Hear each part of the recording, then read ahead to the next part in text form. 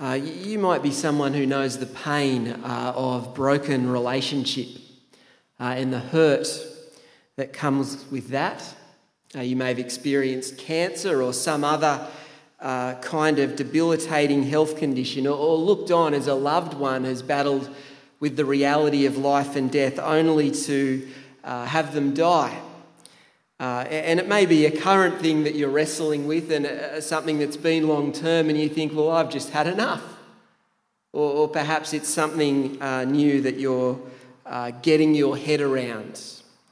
Whether it be war, disabilities, financial ruin, natural disaster, COVID-19 and all that it has brought to our world, suffering for us in this life, it is just a reality, isn't it?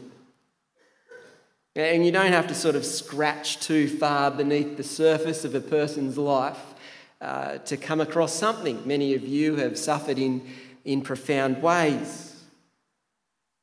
And as they say, if you haven't yet known significant suffering, just wait a while.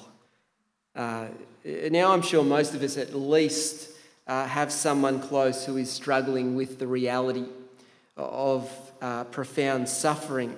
And we might ask, why? Why me? Why now? Why them? Why them? Of all people, why them? How could God allow this? And the reality of suffering, it's not something that we wrestle with from the armchair, so to speak, comfortable and relaxed, but from the wheelchair, busted and broken in pain. And so the questions that come up, they're not asked in the distance, in the abstract, but close to home, and they're all deeply personal. God, what are you doing with me? Do you even care about me? How could you let this happen? You're meant to be loving, aren't you? Is that even true? Is it something that I did or something that I said? Suffering. We're looking at Job for the next 5 weeks. Job, not Job, which is interesting, isn't it? Job, who suffered profoundly. In the New Testament wisdom book of James, which we looked at last year, speaking about patience in the face of suffering, James says in chapter 5, you've heard of Job's perseverance, and you've seen what the Lord finally brought about. Job was restored in the end. The Lord is full of compassion and mercy. Now, what is on view in this great book of Job is a real man who really suffered. And it's 42 chapters long, and so we could take a whole lot more than 5 weeks to look at it. There's an introduction, we're looking at that this afternoon, where the situation is established. And then there's Job and his friends and chapters of talking. And finally, God speaks when we get to chapter 38, and Job is restored. Now, that's sort of something of the structure of the book. And apart from the beginning and the end, it's all poetry. So 95% poetry. And as is the case with poetry, we're to be taken into the emotion of it.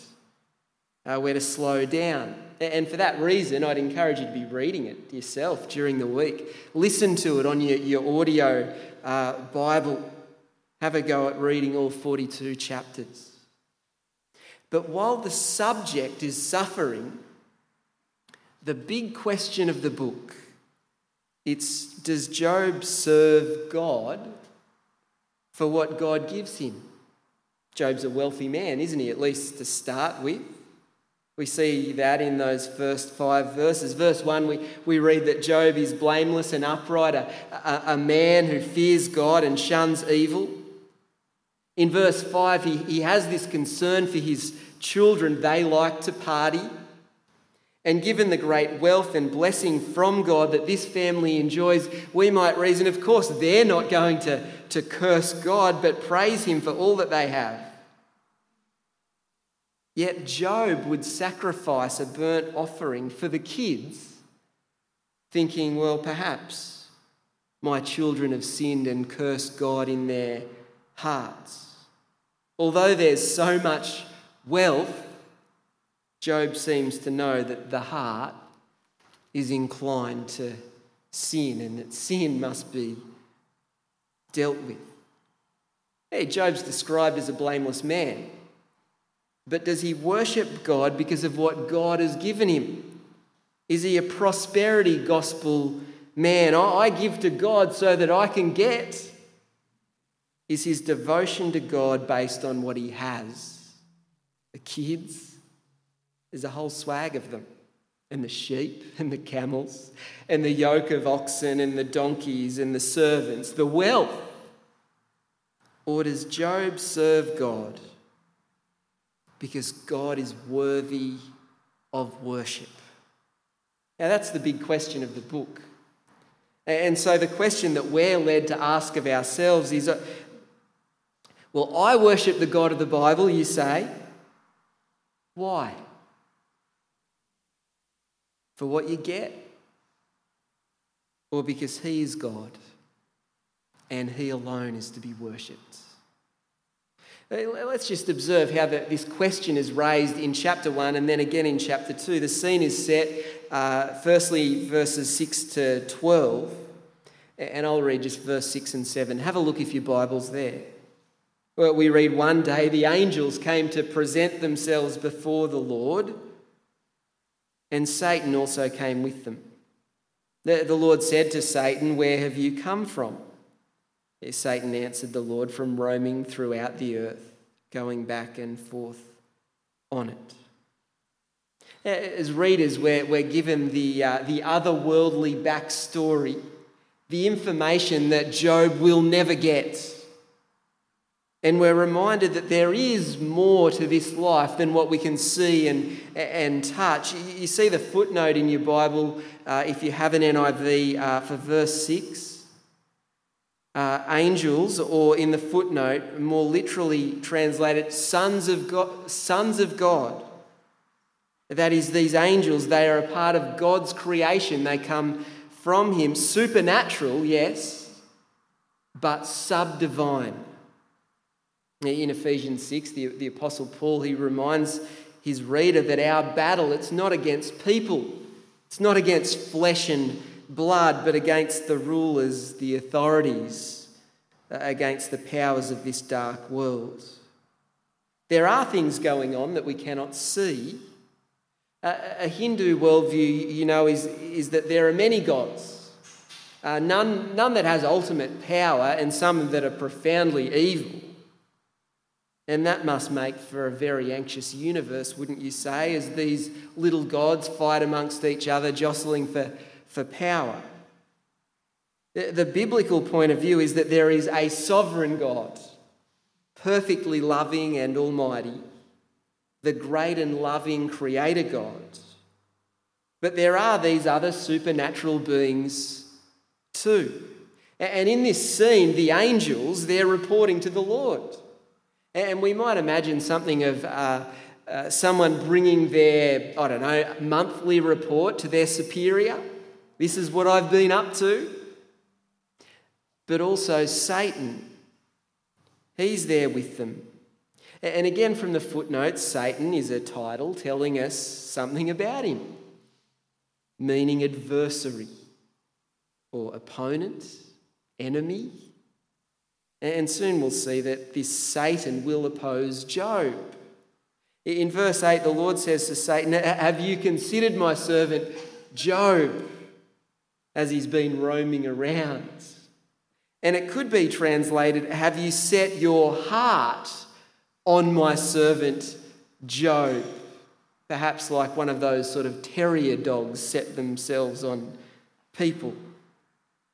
And the Lord just repeats what the narrator has already said. There's no one on earth like him. He's blameless and upright, a man who fears God and shuns evil. This guy is genuinely sincere in his worship of the Lord. But what does the adversary, the Satan, say? The big question of the book, is he really sincere? Verse 9 to 11, does Job fear God for nothing? Haven't you put a hedge around him and his household, everything that he has? You've blessed the work of his hands, so his flocks and herds are spread throughout the land. He's just this way because because of all that you've given him, claims Satan.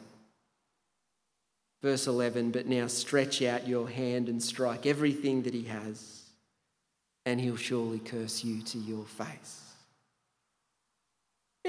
We had Job worried about the kids. They may have sinned in their hearts. But now we have Satan insisting to the Lord that Job will curse him to his face. That is, if everything is taken away. And I guess it's surprising that God lets him. Verse 12, the Lord says to Satan, very well then, everything he has is in your power, but is restrained. On the man himself you may not lay a finger. Satan opposes Job, yet he does so in a way, as Christopher Ash puts it in his commentary, a way that strangely and paradoxically will eventually be seen to serve the purposes of the Lord. Do you see that the honour of the Lord is at stake here? The glory of the Lord? Imagine if the Lord's people worshipped him just for what we can get. Satan can't understand that Job would fear God for nothing. It's as if he doesn't have a concept of a relationship where the focus isn't selfish. And this is a problem with our world, isn't it? Relationships so often revolve around what I can get. And you may have experienced the situation where someone has used you or been interested in you simply for what they can, well, for what you can give them. Sex, money, to fix the problem of loneliness. I'm lonely and there's no one else around, you'll do. The classic example is the 70-year-old bloke married to the 23-year-old model. They're using each other. He's using her for her body, she's using him for the money. People often make friends for what they can get. But what kind of messed up, perverse relationship is that? Satan is claiming it's like that between Job and the Lord, that it's like that between the Lord and his people. The prosperity gospel, of course, I'll worship you, God, because if I do, you'll do what I want, a beautiful wife, a great sex life. We'll produce high-achieving children and live a luxurious and carefree life. No, that's not the way. The Lord is to be worshipped because he is the Lord and he is worthy. And so we have this devastating scene play out, don't we? And we mustn't forget the weight of these first two chapters as we continue in the rest of the book.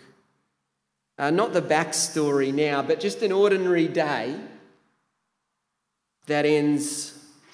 Well, it begins as an ordinary day and it ends with Job having nothing. It's verse 13 to 23. The kids were feasting as they do.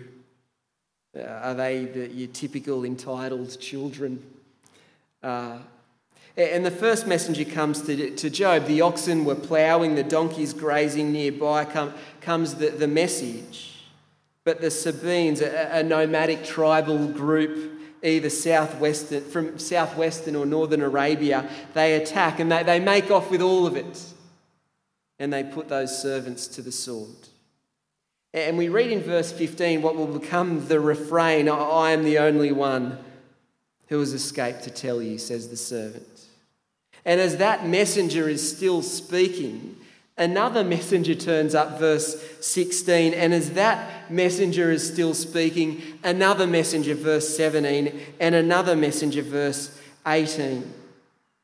And in verse 16, it was the fire of God, we read, that fell from the heavens, a way of referring to lightning. The sheep and the servants burnt up. I'm the only one who has escaped to tell you.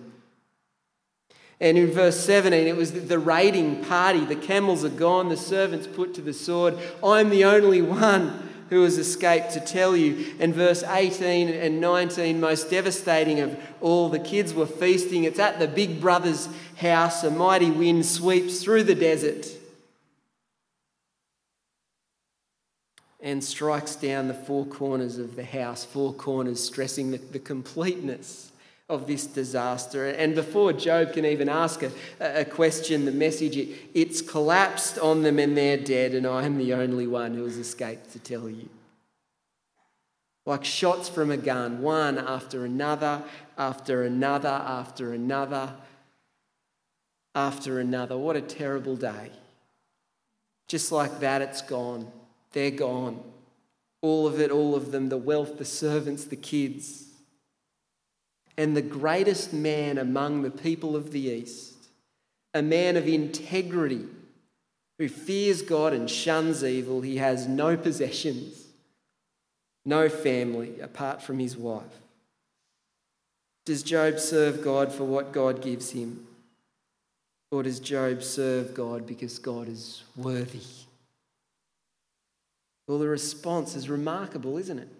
After that, verse 20 to 22, it's become famous, hasn't it? People stick it on their fridges. It's used in the outlines to funerals. Job got up and tore his robe. He shaved his head. He fell to the ground in worship. Naked I came from my mother's womb, and naked I will depart. The Lord gave, the Lord has taken away. May the name of the Lord be praised. And we read, in all this, Job did not sin by charging God with wrongdoing. And all this, it's not happening from the comfortable armchair, is it? But from the wheelchair, so to speak. It feels as though we could just leave it there, don't you think? That's enough. Satan's proved wrong. Satan predicts that Job will curse God. Instead, Job worships and praises God. He knows that sooner or later he'll die. He'll take nothing with him. Ecclesiastes, another wisdom book, has that similar verse. Everyone comes naked from their mother's womb. And as everyone comes, so they depart. They take nothing for their toil that they can carry in their hands. Job gets that this prosperity, it's all gift from God. But shockingly, it is not left there. And as readers, we're taken back to that unseen reality. And there's no indication of the time period between the disasters. But disaster is set to strike again. And in chapter 2, verse 1 to 3, you notice as Bindi was reading, it just sounds the same, doesn't it? Another day, the angels come and they present themselves to the Lord, their superior. Satan comes with them, and again we're reminded Satan is accountable to the Lord. He can only do what the Lord will allow. Verse 3, have you considered my servant Job, says the Lord to Satan. We've been here before. There's no one like him. Blameless, upright, a man who fears God and shuns evil. And he still maintains his integrity, though you incited me against him to ruin him without any reason. And sort of while Satan sets things up, does Job fear God for nothing? It seems here Satan really just wants Job ruined, not tested, but taken out altogether. In verse 4 of chapter 2, Satan says, skin for skin. A man will give all he has for his own life. But now stretch out your hand and strike his flesh and bones, and he'll surely curse you to your face. Satan's argument seems to be, it's one thing to take all of the bloke's possessions, all that he has and the people around him, possessions, family, yeah, that hurts. But to attack what a person is, his bone and flesh, the inside and the outside of the person. That's the way to really test how genuine Job is. And shockingly, even after rebuking Satan for the previous time, the Lord allows it. With Satan's only limitation, verse 6, you must spare his life. And the image of painful sores from head to toe, it's quite vivid, isn't it? A man in agony and scraping himself with broken pottery sitting among the ashes. From the most wealthy, the greatest in the East, to sitting in an ash heap in agony.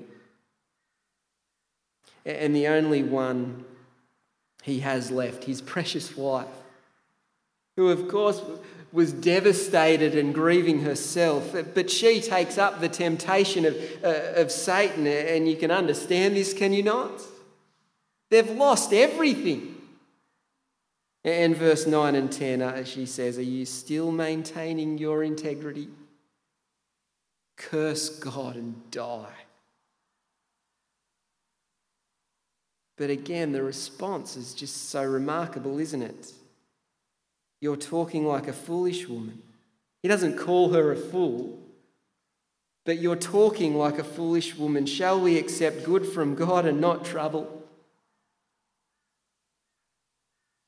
And finally, we read, in all this, Job did not sin in what he said. Now, Job may have sinned in his heart. He was concerned about that for his children, wasn't he? But Satan's test was the tongue. Now, we sing that song, shall I take from your hand your blessing, yet not welcome any pain?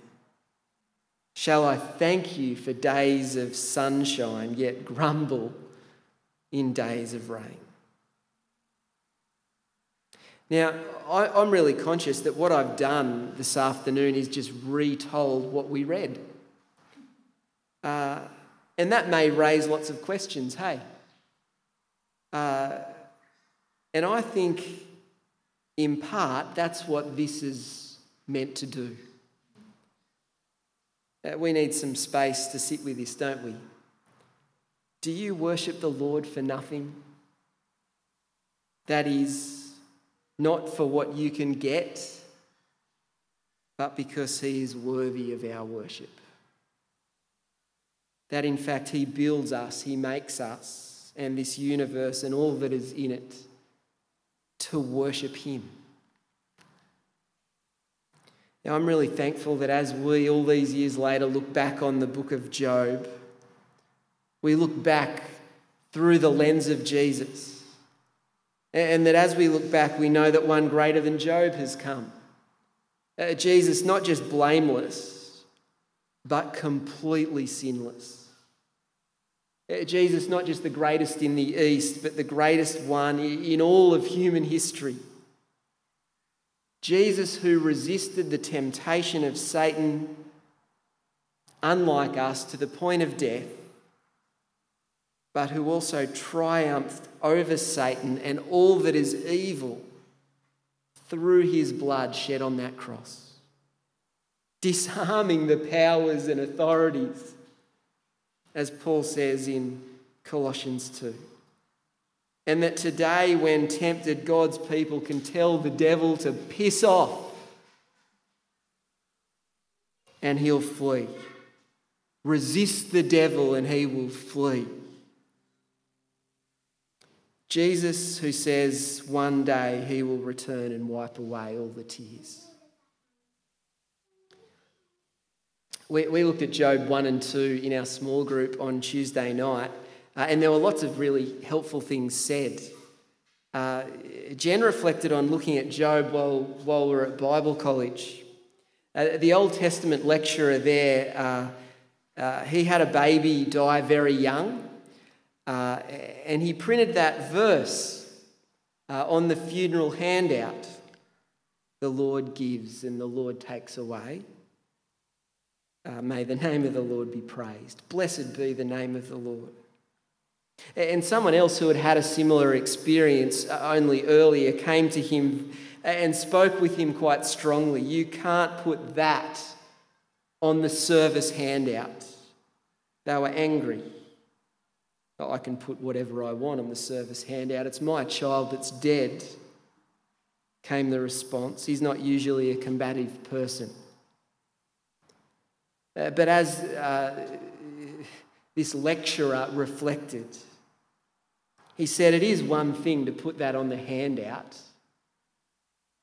to make the statement, the Lord gives and the Lord takes away. Blessed be the name of the Lord. But then you live it out. In this book of Job, that's what we see. In grief, in pain, in suffering, with all of the questions that arise from the wheelchair, the Lord, he is to be worshipped. How about we pray? Our great God, as we come to you in the mess of this life, we're conscious of our own sin and the trouble that it brings. But we're conscious too, Lord, that there are things that are so difficult and hard to explain that we cry out to you, that questions arise from the wheelchair. And Lord, we pray that we would be a people who keep on crying out to you in the grief and the pain. And we pray too that you would have us be a people who worship you in sunshine and in rain. For you alone are worthy of our worship. Our loving Father, we thank you for the innocent sufferer, Jesus. We thank you that from the highest to the lowest, he suffered in our place. And we thank you too that he has defeated the devil. And Lord, while we know the devil lingers, we thank you that there will be a day when Jesus returns and makes all things new. Lord, we want to recognise that you are far bigger and mightier than we could ever imagine. And we pray that you would help us marvel at you for your glory. Amen.